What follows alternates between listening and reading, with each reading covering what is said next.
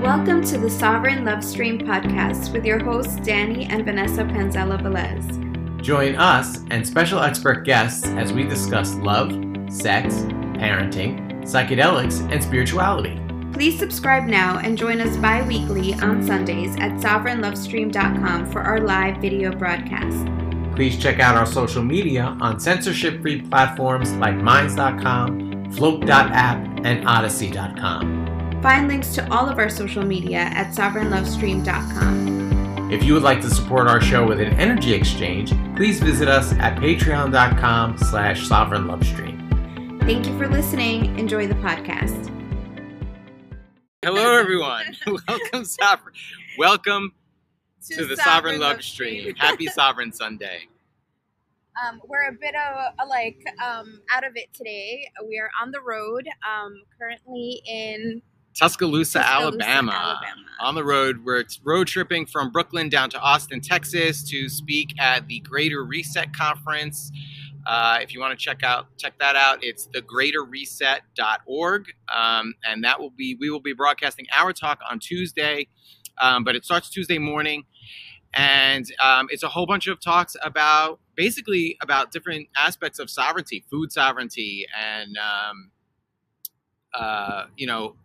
medical sovereignty, and basically every aspect of life. We're going to be speaking specifically about maintaining the frequency of sovereignty. So we're going to be talking mostly about spiritual sovereignty and how to stay centered in these crazy times.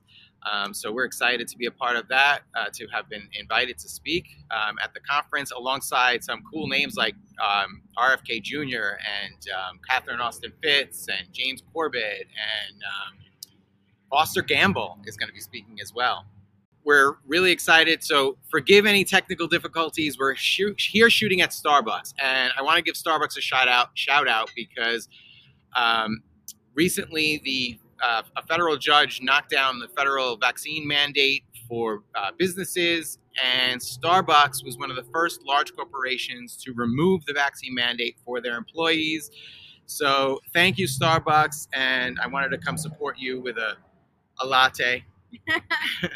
So today we have Charley and Shelley Wininger, and Charley is the author of Listening to Ecstasy, The Transformative Power of MDMA. They will be joining us to tell us about their journey with MDMA. Now, we have ourselves kind of stumbled across MDMA. A friend of ours recommended it to us a few years ago, and we started using it, I would say intuitively. We started using it as a couples therapy tool.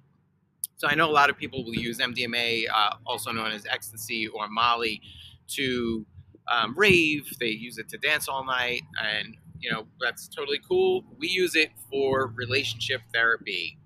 So what we started to do was have these what we call MDMA ceremonies, where we would sit together in our bedroom and we would take MDMA and we would roll.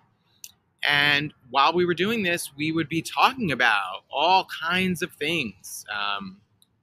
We'd be talking about fights we've had, traumas. Lots of traumas have come up.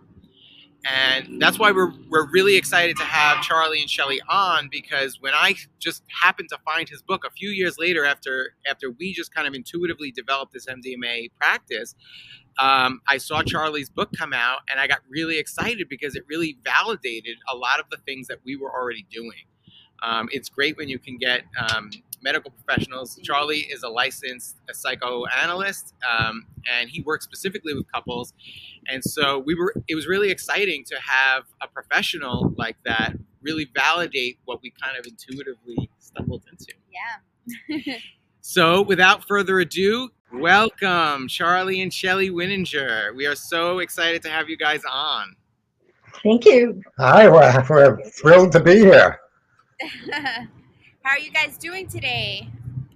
Well, now that we, due to technical difficulties, are repaired, we're doing great. Yes. Yes, I'm glad that we got that worked out. So, Charley, we are absolutely interested in your perspective as a professional therapist and your perspective on MDMA from a professional point of view. So we want to kind of talk about that a little bit first, because we really want to shift into your perspective as a couple that uses MDMA together. There's a lot of our show, and our listeners are really more interested in the relational aspects. We can certainly find a lot of the medical information elsewhere, but I do want to kind of just touch on that a little bit.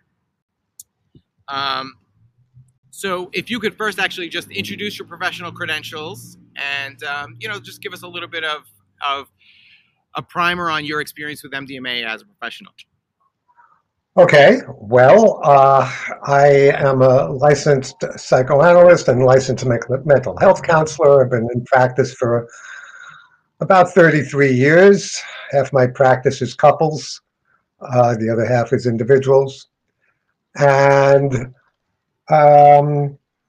I proudly identify as a psychonaut, and Shelley and I have done MDMA about 75 times over the past 20 years. And professionally, what this has done is it has informed me. I consider myself an MDMA informed or MDMA inspired therapist. And what that means is that the increased knowledge and wisdom and compassion and empathy that I've been able to build over time with the help of MDMA, I bring into the therapy room. And I don't use MDMA in my practice, but I use my experience with MDMA to help set the tone, the setting, if you will, of a therapy session. Trying to imbue that with the same kind of sense of safety and well-being that one can have during an MDMA role. So is that it? Beautiful. We wanted to share a little bit. We had our audience knows that we had a very toxic relationship in the beginning. For years, we were both struggling with our own personal traumas, and then we were re-traumatizing each other in our relationship. Or triggering those traumas. Traumas. I think probably a little bit of both. And we went to couples therapy for a while, and admittedly, I was in such a traumatized state that I was really exhibiting a lot of narcissistic attributes or tendencies. I wasn't diagnosed as a narcissist, but I certainly was. I had a very hard time empathizing. So we would sit in these therapy sessions, and Vanessa would express something, and then I would become defensive and be unable to empathize with her point of view, and then just argue my side. And after a few months of therapy, the therapist suggested we get on SSRIs. And I had been put on SSRIs years before when my mother passed away, and decided I'm never taking these again. They made me feel like a zombie, and I refused. So I took offense to that suggestion. Now, we joked yesterday, had he suggested MDMA and I tried that, I don't know if I would have been open to it back then. I was not a psychonaut yet. I had a fairly conservative view of drugs at the time. But that would have definitely opened me up a lot more. And then when one of our friends suggested we try MDMA, we did it in a way where we started to practice using it at home alone, not in a rave setting, but in a talk therapy sort of situation where we would talk about whatever issues were present at that moment. And what I love about MDMA is that it wasn't just that I could empathize while I was rolling, but MDMA actually taught me how to empathize. And I could feel the frequency of empathy. And, then I was able to replicate that. And I became a much more empathetic person due to my use of MDMA. So I'd love for you to speak to that.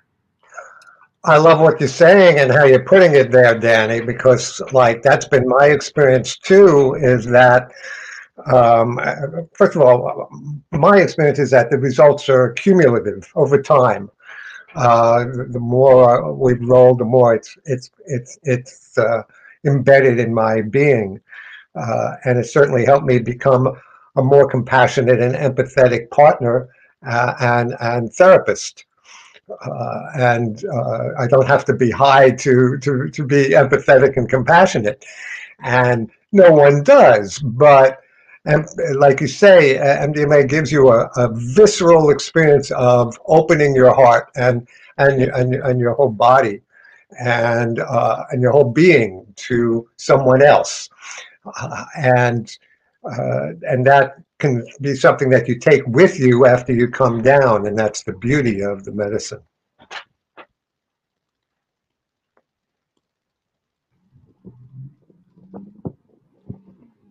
No, thank you. Yes, yes, 100% agree. And I think that it was a huge contrast from being in therapy, where in therapy we still had those walls completely up, trying to work through our traumas, trying to work through our differences. You know, there are all these layers of defense mechanisms, and in a 45-minute session with a therapist, it's almost impossible to get to a place where we were actually saying what we really felt.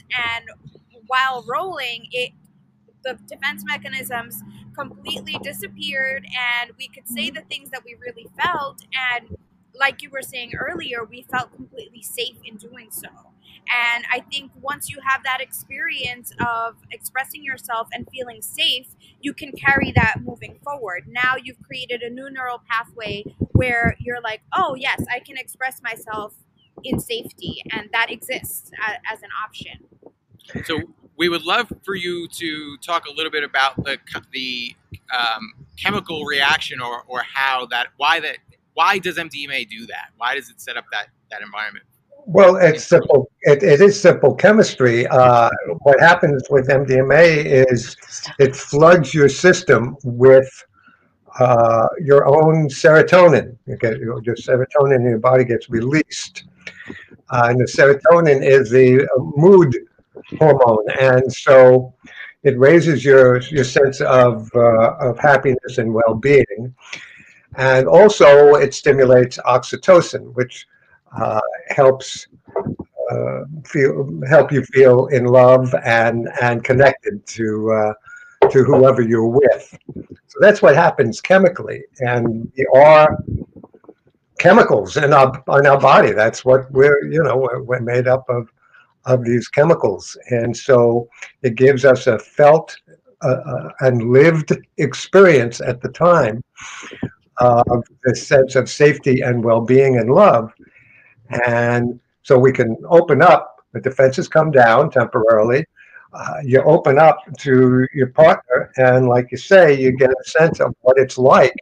And you realize during that time that, oh, I said all these very vulnerable things during our role, and they're still with me the day after and the day after that. They said these vulnerable things, and we realized we can exist on and relate on that level going forward, because we got this experience that it's okay to do that. And of course, after that, we were never the same. We'd always be open and vulnerable with each other, and that's really such a key to relationship happiness. But Yes. not even with each other. Over the years, without even trying, I was able to forgive my mother, who I had a contentious relationship with, and my ex-husband. I didn't even try. Never took a session of, when we did it, never said, okay, I'm going to work on this. It just happened, I guess, organically. It just happened. And now I can understand probably why they were the way they were or are. Yes, for And sure. We were actually just thinking about this because we had an MDMA session on New Year's Eve. That's kind of become our New Year's Eve tradition. And I love this comment that you made in one of your interviews where you said that it works for the betterment of well people as well. And so we're in this place where a lot of our relationship traumas have calmed down. We've done a lot of healing. So now when we go into our sessions, we end up other things come up, other people come up, and we spent New Year's Eve sending love out into deep into the hearts of our family members, of people that we've been having a difficult relationship with, that we haven't been able to communicate with. And as we talk through that, we start having more empathy for them, more understanding, and it becomes a little bit easier to relate to them. And yes, when we go forward after the role, weeks later, months later, we have that memory of that feeling of empathy for them. And a story that I like to tell is that for us, we like to play like binaural beats while we're doing these our sessions. And I've had experiences where I'm talking with people and they start to open up, and it's like in the back of my head, I hear the music. And it almost like signals to my brain, oh, this is a heart opening moment. Like this is how my, like, all these memories pop up of the music, of the setting, and I'm like, oh my God, this is a heart opening moment. Somebody's being vulnerable with me. I feel it because I hear the music, I hear the setting of how we have our ceremonies at this point, and how I know the feeling now of that openness without having taken the MDMA in those moments. Yes. Yes. I have a song that when the day after Charley proposed, we went upstate New York to a park, and we rolled, and I played a song over and over and over again. It was Enya's Flora's Secret, about flowers. And where we were, it was perfectly, the sky was blue. It was beautiful. And I played it, I don't know, 20, 30 times. I love that story. By the way, folks, that story is detailed in Charley's book. I want to give a little commercial for the book here. Listening to Ecstasy, the transformative power of MDMA. Charley tells that story and a bunch of other stories as well that are really, really powerful. And you can get that book at charleywininger.com, as well as, I assume, major retailers, right? Yeah. That's right. Or listening to ecstasy.com, actually. Yeah. Oh, cool. Listening to ecstasy.com. Oh, I lost my train of thought doing the commercial. But what I wanted to say was, you talk about music, that I can listen to the music now, 20 to that song, 15. Yeah, I can listen to that song, and it brings me back to the feeling. Mm-hmm. I can feel like I'm under the sun rolling. Now, this is 15 years later, or 16, something like that. Yeah. It's called anchoring. It has a name. Using music or a physical sensation in your body or whatever to during a role to anchor the feeling in your system so that you can call it up afterwards, weeks, months, or years afterwards. Yeah. Yes. I would love to hear Shelley's perspective on the first time she used MDMA. That's in the book too. Well, my son, who loved MDMA, when I told him, I was just curious what it felt like. He told me to shut my eyes. And we were in a restaurant. We were celebrating my birthday. This was before you ever did it. Before I ever did it. Yeah. And he told me to close my eyes. And he took his hand and very gently just rubbed like this. And I'm like, woo, this feels nice. And when it came time for us, when we did it, I spent more time than not just touching my body, touching my face, exploring. No sex was involved at all. But it was pretty sensual. It was very sensual. Yeah. And then I said, it had started, it was in the summer, so it had started a light rain. And we were at a friend's house, and they weren't there, and they had a big backyard, secluded. So I said, I want to go out there naked in the rain. Yes. And I did, and it was just amazing. I never realized how sensual a person I was until that experience. Wow. That's Yes. powerful to unlock a piece, something that was inside of you there, but just locked away. Yeah.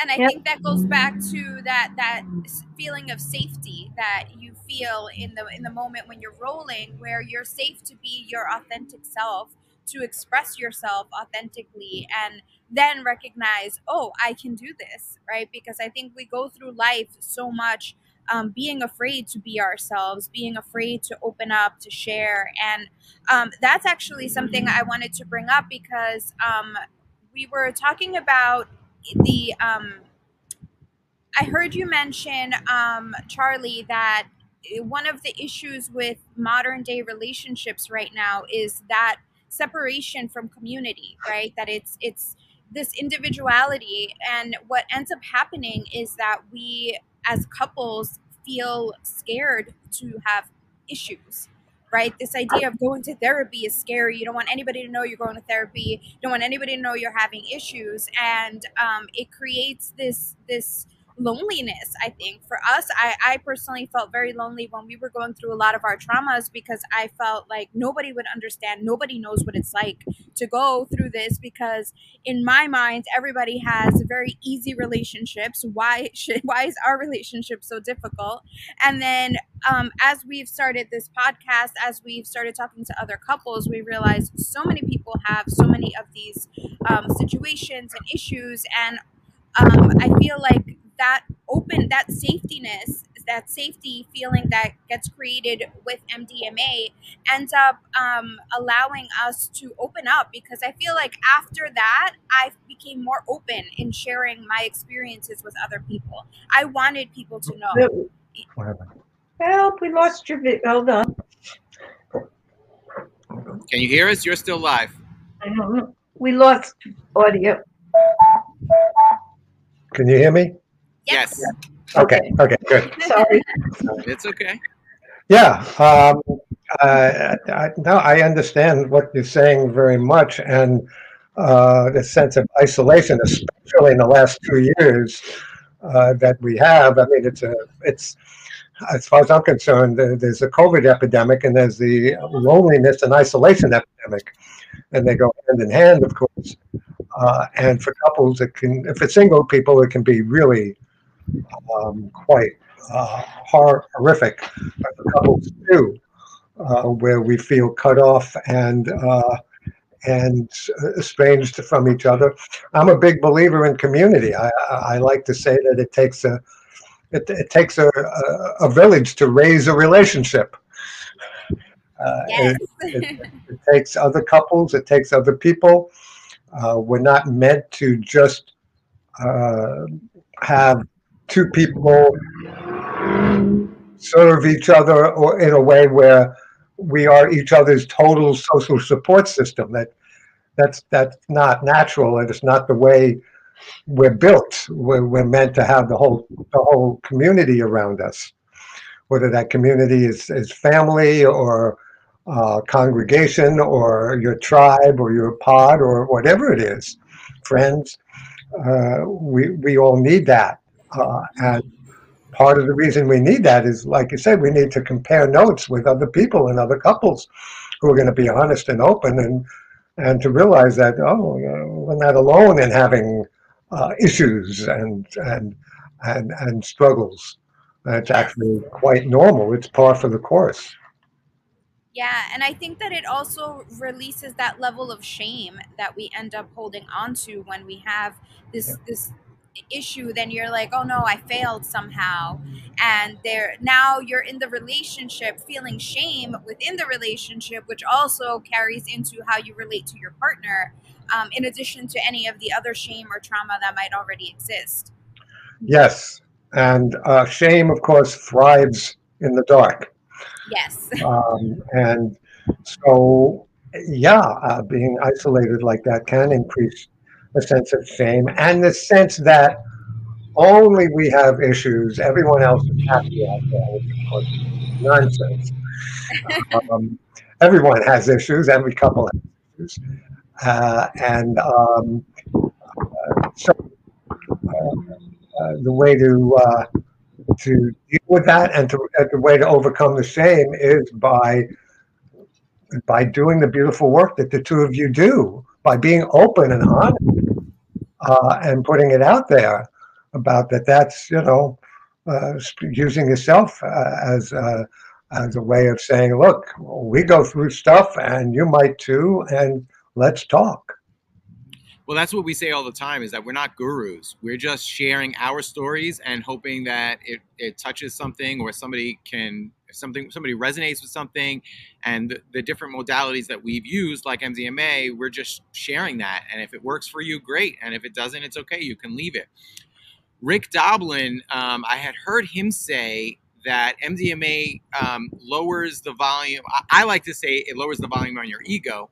But he was saying that it kind of turns down the fear center in the brain.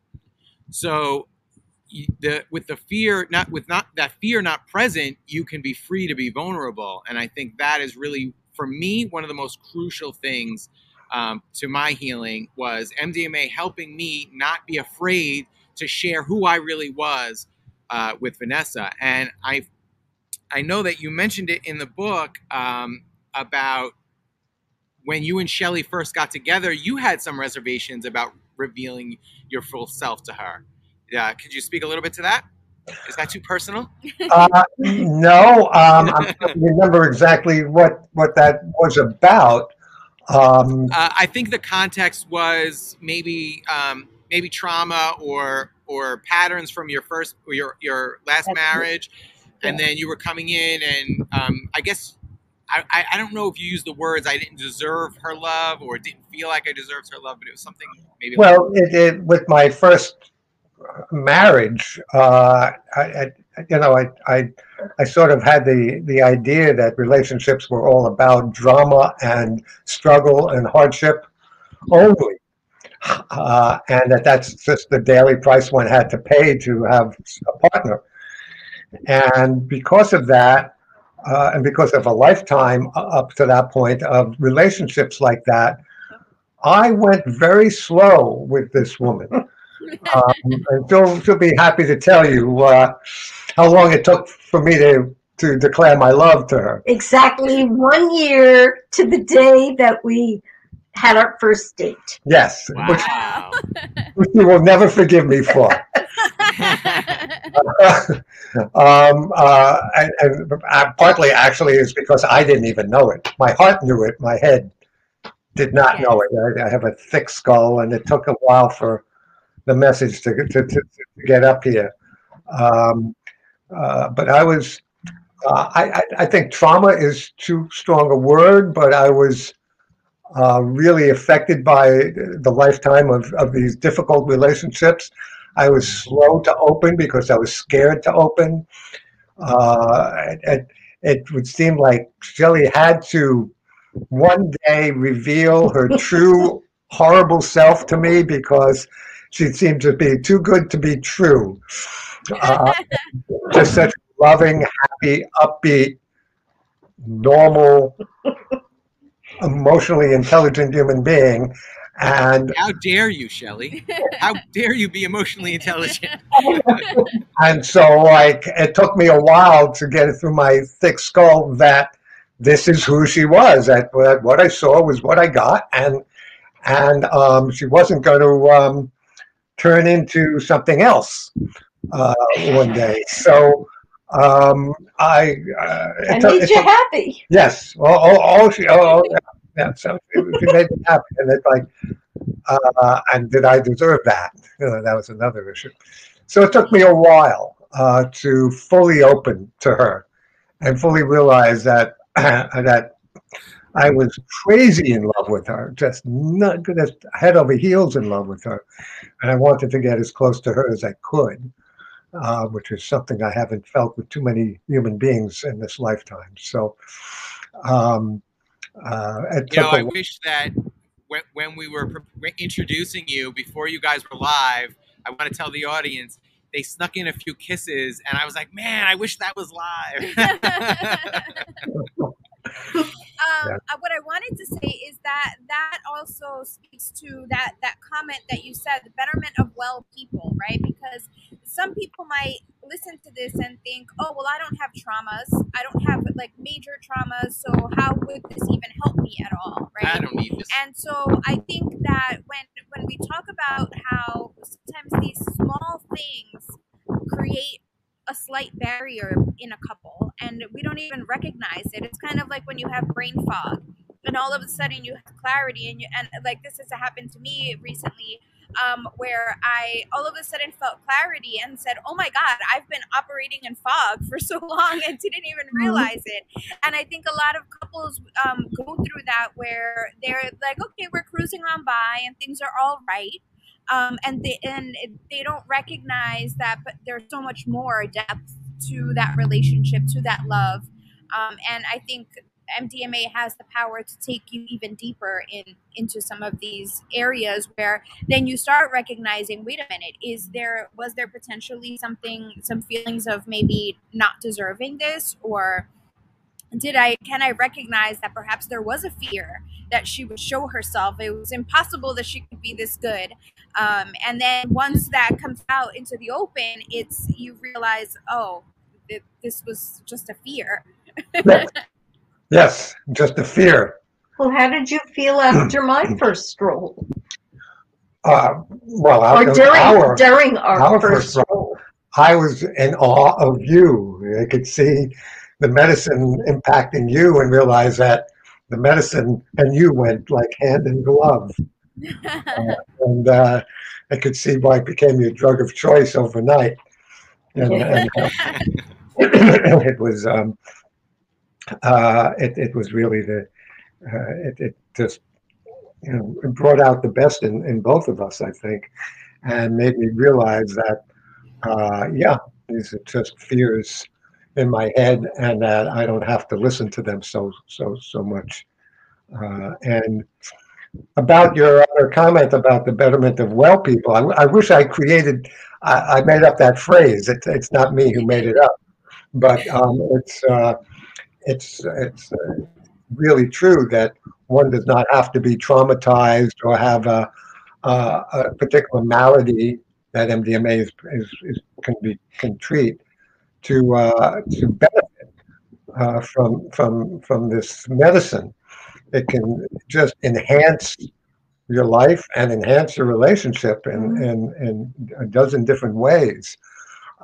And our relationship has been, I wouldn't say 100% drama free. We've certainly had dramas in our life, but they've usually been not about us. We've had health crises or a drama, a personal drama that Shelley went through and I went through last spring, which we can talk about. But between she and I, we really haven't had much drama, and that's been just remarkable and quite unusual. And so we haven't needed the MDMA, but it's like a cake doesn't need icing, but sure it tastes a lot better with it. Yes, for sure. And yeah, I mean, I would love if Shelley could share her experience and talk a little bit about this trauma that recently occurred and how MDMA played a role in the healing process. Take your time. First, I want to, while Shelley is getting her way together, I want to just, I'm sorry, I don't know how to text you this because I'm not looking at your phone, but the wind is blowing on your mic, so you might want to protect the mic. Thank you. Okay. So, You want to start this or should I? I'll start. So we're about to take this whole story to a whole other level here, folks. So please bear with us. Last May 13th, I woke up to sounds. I was in the bedroom and woke up to sounds coming from the living room that may you never hear in your life. Sounds of horrific screaming and crying. And I came into the living room and sat down, and Shelley turned to me and said, "It's Scott," which was her firstborn, and her son, aged 39, who was had been suffering for years with various physical and mental maladies, but this was not something that we were expecting at all. We still don't know what happened. We're still waiting for a report from the ME. From the autopsy. From the autopsy. But we had planned to be involved in a group experience in a local park. And 9 days later, a group MDMA experience was planned that we were going to be a part of 9 days after the event. May 22nd. Right. And I realized I'd never had to use the medicine for anything like this, but it would be very beneficial. So I said, I want to go ahead with it.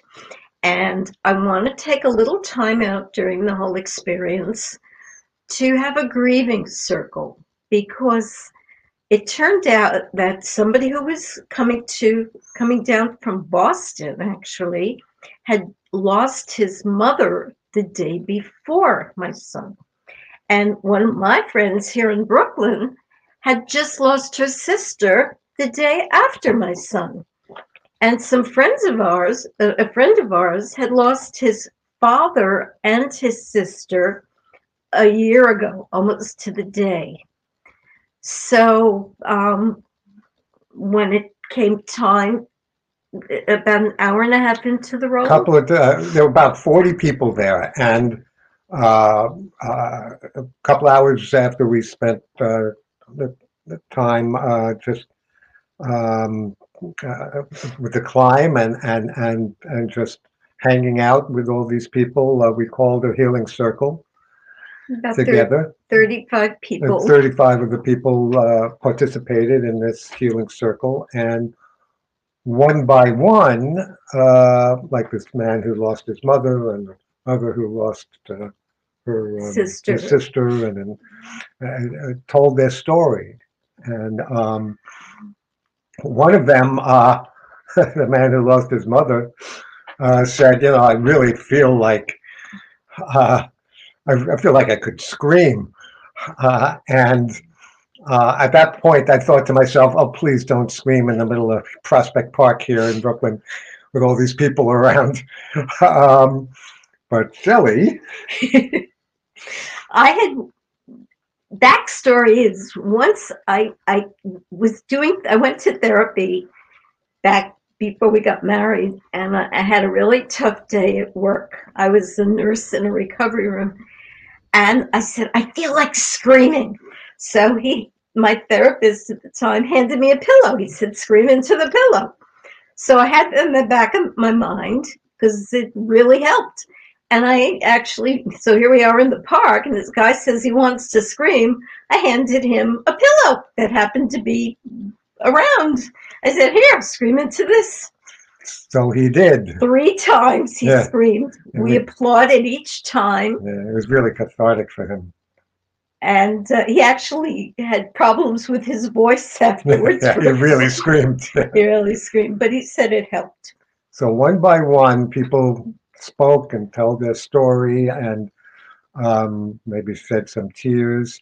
And then it was Shelley's turn. And she took out. Well, I had a picture that his girlfriend at the time had sent me, and I had it. Somebody had enlarged it and put it in a frame, but I couldn't look at it until that moment.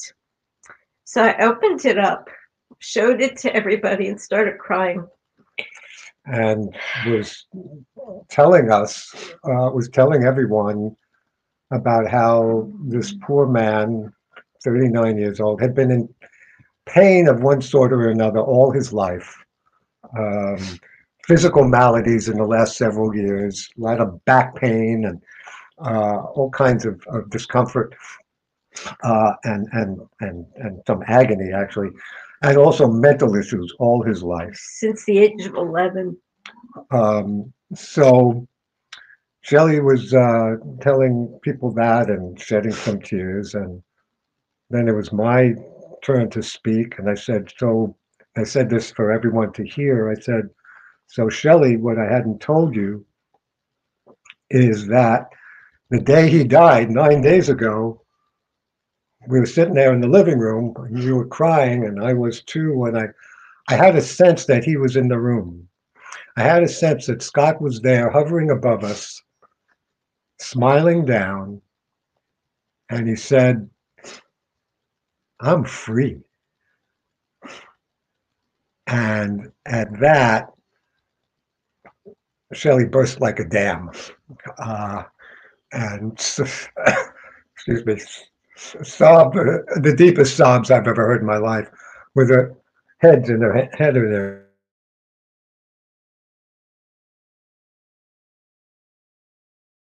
We're recording now. Oh, okay. Okay. Sobbed with her head in her hands. And at that, you want to tell what happened, or you want me to? So my eyes were closed because I was just sobbing. And I could start feeling people coming around me. Somebody was going like this to my head. People were on my shoulders, my legs. And I started feeling energy and love. I've never felt anything like that before. It was something almost surreal. And finally, I open my eyes and I see rows of people on a knee holding the shoulder of somebody in front of them. Remember, they had like 30 some odd people. And their heads were bowed. And they were sending energy. They were sending me love and energy. And I felt it. And remember, we're all on MDMA. So I was open to receive, and they were open to give.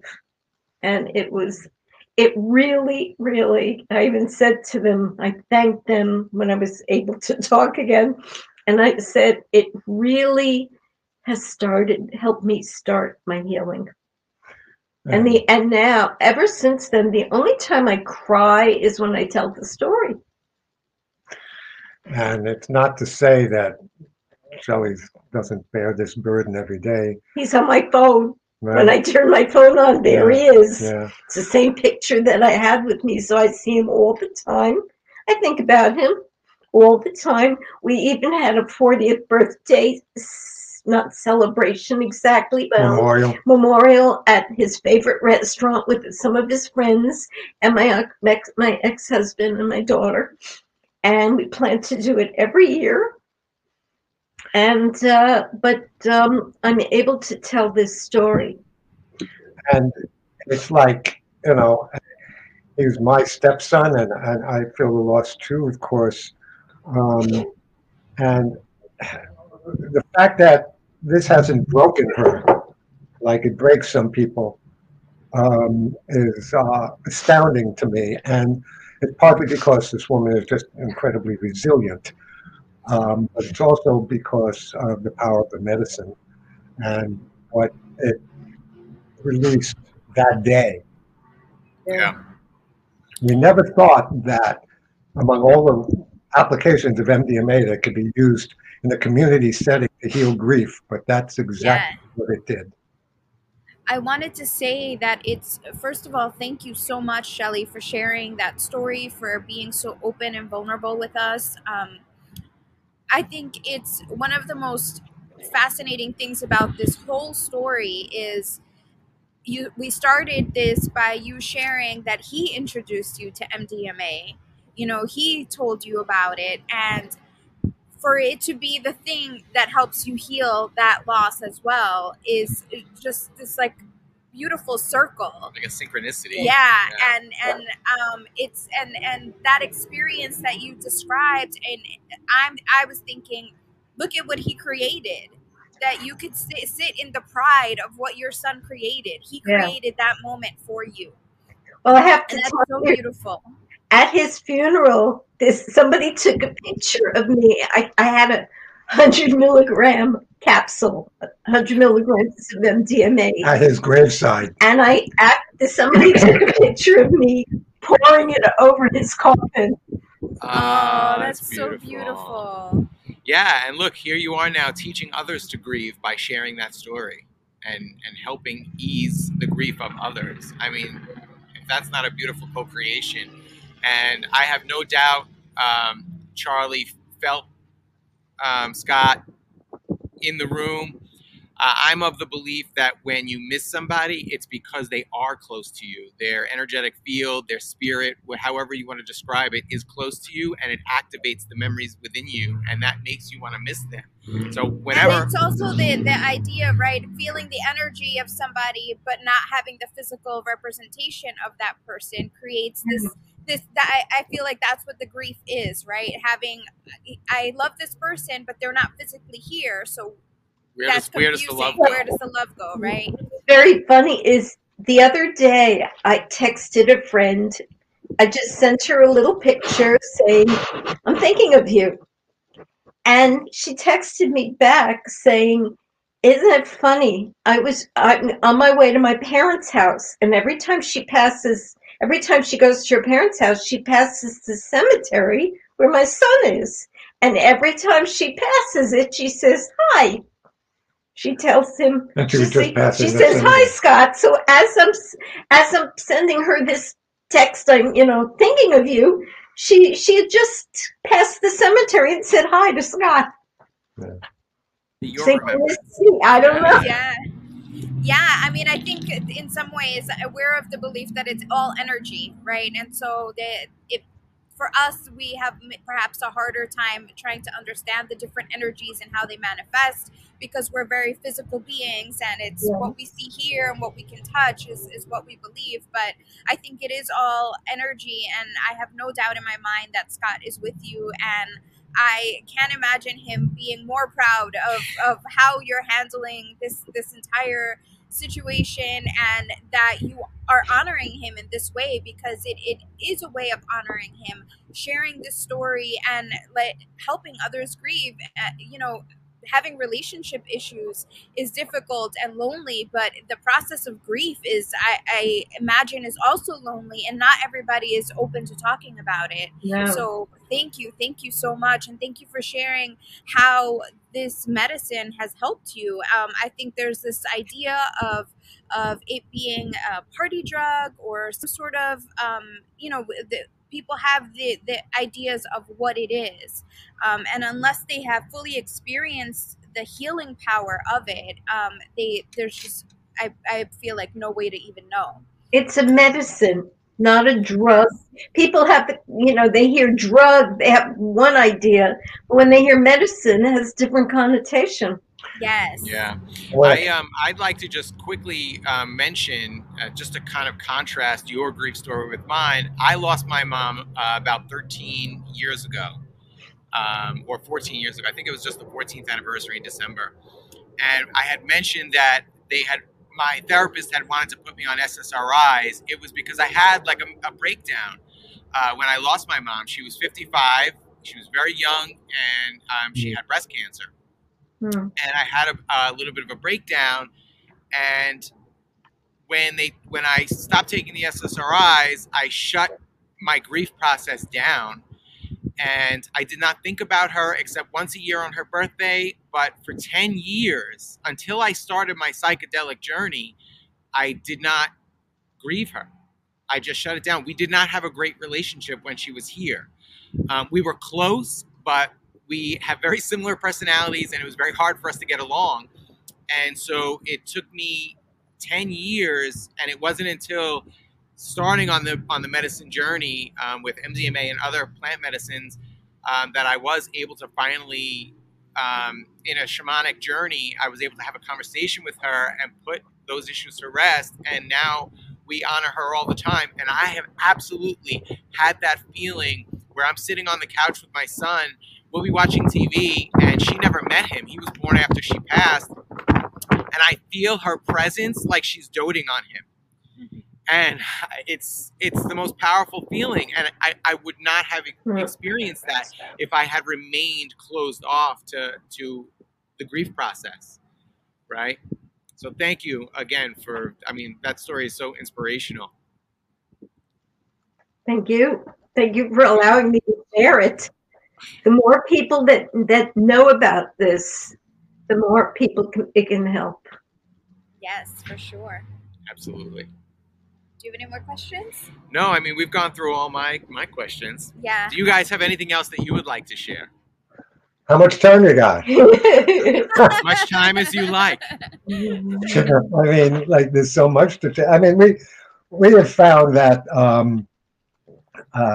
MDMA acts as sort of like emotional superglue for couples, and we didn't need it. We was bonded before that, but it certainly helped solidify and deepen our relationship, and also imbues our time together with elements of joy and fun and play, which can all be transformational experiences, and certainly bonding experiences. Yeah, it's very therapeutic to play and laugh together. Absolutely. Yes, and it's therapeutic, and it helps us get through the hard times of trauma and loss and health crises or whatever, because we have so much. I think the cold psychological word is capital. We have so much good capital accrued, relationship capital for all the joyful times that we've had together, to draw on during these times of crisis, because we have such a strong, happy bond. And don't forget good sex. Yes. Well, okay. Well, there you go. Hey, at our well, let's hear about that then. How much time you got? We can't just end it at that. No. Well, I don't know how much of that has to do with MDMA, but it has a little to do with MDMA, because we found that towards the end of a role, as the MDMA is subsiding, one can shift from a sensual to a sexual place by smoking a little sativa, a little cannabis. Or in my case, I can't smoke because of problems with my throat. So a little edible with a little sativa and indica, which I found I need. And the combination of the edible and the MDMA we like to call sextasy, and so we end all our roles in bed having a blast. That's a good climax to the day, you might say. Absolutely. And after I read your book, we started doing that as well. Because I experienced a lot of the things that you describe in the book. It's not really a sex drug. It is difficult to maintain an erection while on it. So in the beginning, I did find that to be a little frustrating, because I guess in my mind, growing up, I never did it, but I had friends that partied on it, and it kind of had that reputation of being a sensual sex drug. And I was like, this is not my experience. I'm having a hard time, actually. And then we tried that. But I think aside from the physicality, I was thinking that when we were on the Today Show, somebody had left a comment oh, if you need drugs to love your wife or your kids more, you know, there's something wrong with you. And I think it's the idea of again going back to taking away the fear of being vulnerable, allows you to create deeper connection, and that bleeds into every area of your life, especially sex. The more connected you are emotionally, the better the sex is going to be. So as we continue practicing and using this medicine together and growing our bond, like you said, the emotional superglue, the bond keeps getting deeper and deeper. We don't have the fear to continue going deeper, where sometimes it feels like we're merging into the same entity. Yeah. And it's a beautiful and amazing unifying experience. There's a picture by Alex Gray, a painting that he did where it shows two humans' physical forms and the energy is kind of together. And that's how I feel. Like when we're during sex, I feel like I'm melding into him. And we're melding. Yes. And it's the energy. It's amazing. Yeah, yeah. And that comes from all the times being vulnerable together and being so open together. Yeah. I wanted to say right now you were talking about earlier about the playfulness, and you know, we have found that sometimes we're rolling and situations that at one point were stressful became funny, where we realized how funny it was that we reacted a certain way, and that carries forward. We're on this road trip right now and it can be stressful. We have our puppy with us, so you know, there's at times a bit of stress with the puppy, and we're trying to make good timing. And we have been joking so much on this road trip about potential things that could go wrong that would upset us, and we make jokes about being upset about certain things, like oh, we lost another 20 minutes, and then, you know, we just imitate, like I'll imitate Danny being mad about it, or he'll make a joke about, you know, me, I don't know, doing something to upset him. And it has become a playful journey as opposed to what normally would have been a stressful journey, without having done that work of bringing in the play, the vulnerability, it is silly to get upset. What are we going to do? We're on the road. I mean, yes, it's going to be tiring and stressful. So why not have fun with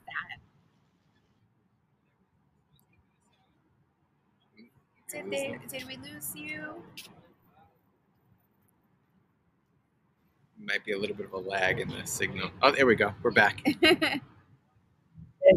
I want to see your puppy.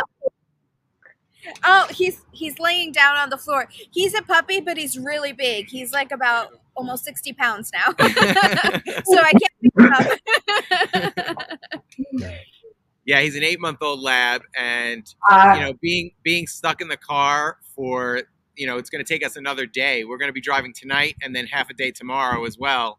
Where are you going? We're going to Austin, Texas. Yeah, well, so we'll be flying there in a few weeks, and it'll not Austin. Yeah, Austin. And it'll only take us like 3 hours. Yeah. Well, we had the puppy, and we figured it might be an issue with the flying with him also, so we went ahead this way.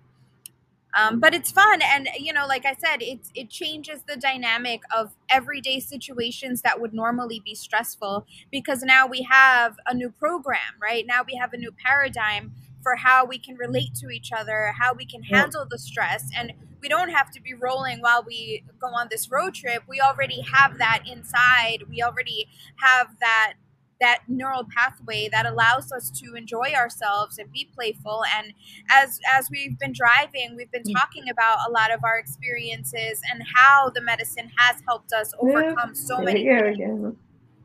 Yeah, it's been really awesome to kind of, in preparation for this episode, going back over those experiences and kind of integrating them a little bit on a deeper level, like making more connections. And oh, I think we lost them again. Okay. Oh. Oh. There we go. Yeah. We lost you again? Yeah. Yeah. So all right. Well, we're at pathway, you said. Yeah, already had that. neural pathway. Yeah. Yeah. It's MDMA is the chemical of connection. Yes. And helps you connect with yourself and your better self and the person that you're with and nature and the world at large. Yes, for sure. Yeah. Well, we have just hit the hour mark, so this is probably a good place to end. Thank you so much, Charley and Shelley. We love you guys. I mean, first of all, we're really excited that we're neighbors because hopefully we can, see each other more often. Yeah. We love you guys. We have been so blessed by your book and then meeting you in person, and we got to have dinner with you a few weeks ago, and that was beautiful. Thank you so much for being here and sharing your wisdom and your experiences with us. Yes. Thank you so much. Appreciate having us. Yes. Yes, we will. I want everybody to head over to listeningtoecstasy.com and check out Charley's book. It's a really fun read. It's fun, but also informative. So, I mean, that's like the best of both worlds. I think I laughed and cried listening. I listened to the audiobook and I just loved all of your stories. Your proposal to Shelley had me in tears. It was, it's all so beautiful. So thank you for putting that out into the world. And I highly recommend people go out, get the book, read it, listen to it, and definitely take in some of that medicine. Yes. Thank you. So thank you so much. And we are, we've been our whole hour. Super, super grateful to have Shelley and Charley on. Thank you, everyone who has tuned in or who will tune in a little bit later to watch the replay. We, of course, love your feedback, so leave us some comments and let you know what you think and what questions you may have. Yep. If you're not already, please follow us on social media. We're on all the big social media platforms, but as you know, they've been ramping up censorship, especially things deemed misinformation, and sometimes information about things classified as drugs are considered that. So also follow us on minds.com, float.app, and odyssey.com. These are 3 censorship-free platforms that we are trying to bring awareness to. And once again, you can check out Charley's book at either charleywininger.com or listeningtoecstasy.com. And stay tuned. In a few days, on Tuesday, we are going to be giving our talk, Maintaining the Frequency of Sovereignty, at the Greater Reset. You can watch that for free at thegreaterreset.org. It's going to be a really great conference. A lot of great speakers are going to be there as well. So check that out. You can look at the roster at thegreaterreset.org. All right. Thanks, everyone. Enjoy the rest of your Sunday. Happy Sovereign Sunday. We love you, and we will see you soon. Thank you. Bye. Bye.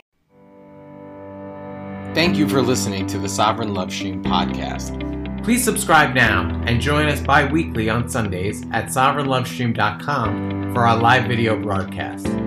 Please check out our social media on censorship-free platforms like minds.com, float.app, and odyssey.com. Find links to all of our social media at sovereignlovestream.com. If you would like to support our show with an energy exchange, visit us at patreon.com/sovereignlovestream. Thank you for listening.